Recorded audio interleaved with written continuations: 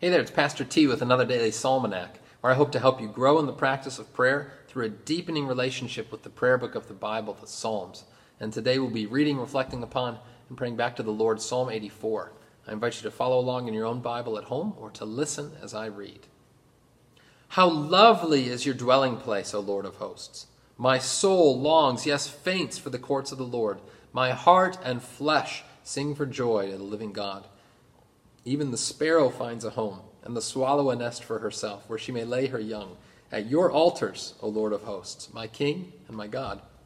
Blessed are those who dwell in your house, ever singing your praise. Blessed are those whose strength is in you, in whose heart are the highways to Zion.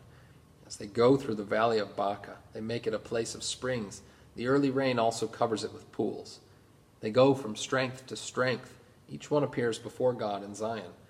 O Lord God of hosts, hear my prayer. Give ear, O God of Jacob. Behold our shield, O God. Look on the face of your anointed. For a day in your courts is better than 1,000 elsewhere. I would rather be a doorkeeper in the house of my God than to dwell in the tents of wickedness. For the Lord God is a sun and shield. The Lord bestows favor and honor. No good thing does he withhold from those who walk uprightly. O Lord of hosts, blessed is the one who trusts in you. Glory be to the Father, and to the Son, and to the Holy Spirit, as it was in the beginning, is now, and will be forever. Amen.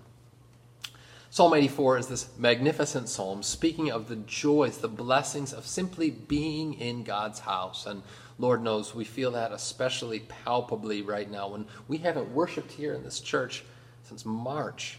It really is paining for all of us, especially when we read a psalm like Psalm 84. How lovely is your dwelling place, O Lord of hosts! My soul longs, yes, faints for the courts of the Lord. My heart and flesh sing for joy to the living God.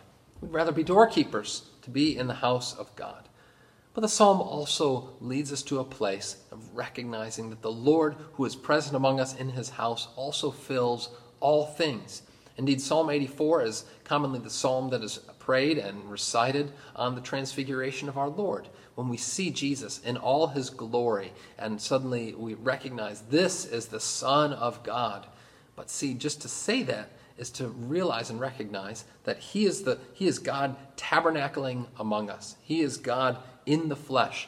So wherever we worship the Lord Jesus, wherever we worship him and receive his gifts, there is now the Lord's house. Remember Peter's response on the Mount of Transfiguration. Lord, it is good that we are here. Shall we build 3 tents for you? He recognizes that here God is present. This is a holy place. And so it is for you and me. Wherever God's word is preached, where his gifts are delivered, God is sanctifying that space and making it his own. It is good to be in the house of God. It matters that we have this physical space to worship. But at the same token, we're able to recognize that wherever we gather to receive God's gifts, there we can say, how lovely is your dwelling place, O Lord. I would rather be a doorkeeper here than anywhere else in the world. Let us pray. Gracious God, we give you thanks for your house, and we do pray that we would be able to gather together for worship soon, again, in our church building. But even still, Lord, we pray that we would be able to recognize your presence wherever we gather together for worship, that we would realize that there you are in our midst, that it is a holy space. Lord, open our eyes and our imaginations to recognize your presence in your gifts wherever that may be. We pray in Jesus' name. Amen. And now may the God who reigns and rules over all things, who fills the heavens, be with you as you go forth this day. Go in his peace. Amen.